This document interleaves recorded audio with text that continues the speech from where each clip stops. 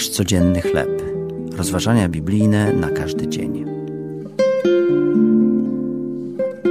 Bóg nas zna.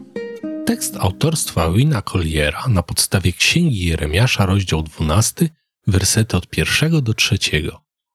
Ostatnio oglądałem fotografię rzeźby Michała Anioła Mojżesza. Zdjęcie zrobione było z bliska i pokazywało napięty mięsień na jego prawym ramieniu. Był to prostownik małego palca. Jego skurcz pojawia się tylko wówczas, gdy podnosimy go w górę.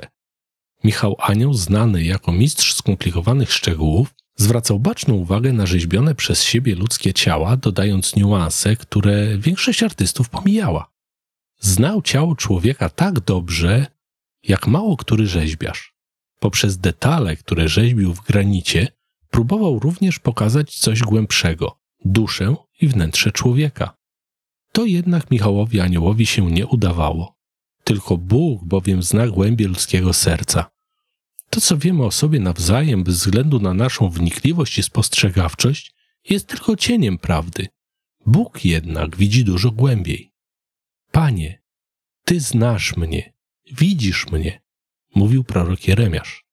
Boża wiedza o nas nie jest tylko teoretyczna lub intelektualna. Bóg nie obserwuje nas z daleka, lecz ma wgląd w ukrytą rzeczywistość naszych serc. Zna głębie naszego wewnętrznego życia, a nawet te rzeczy, których sami nie jesteśmy w stanie zrozumieć.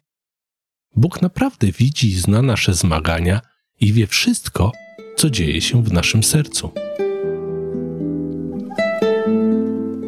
To były rozważania biblijne na każdy dzień.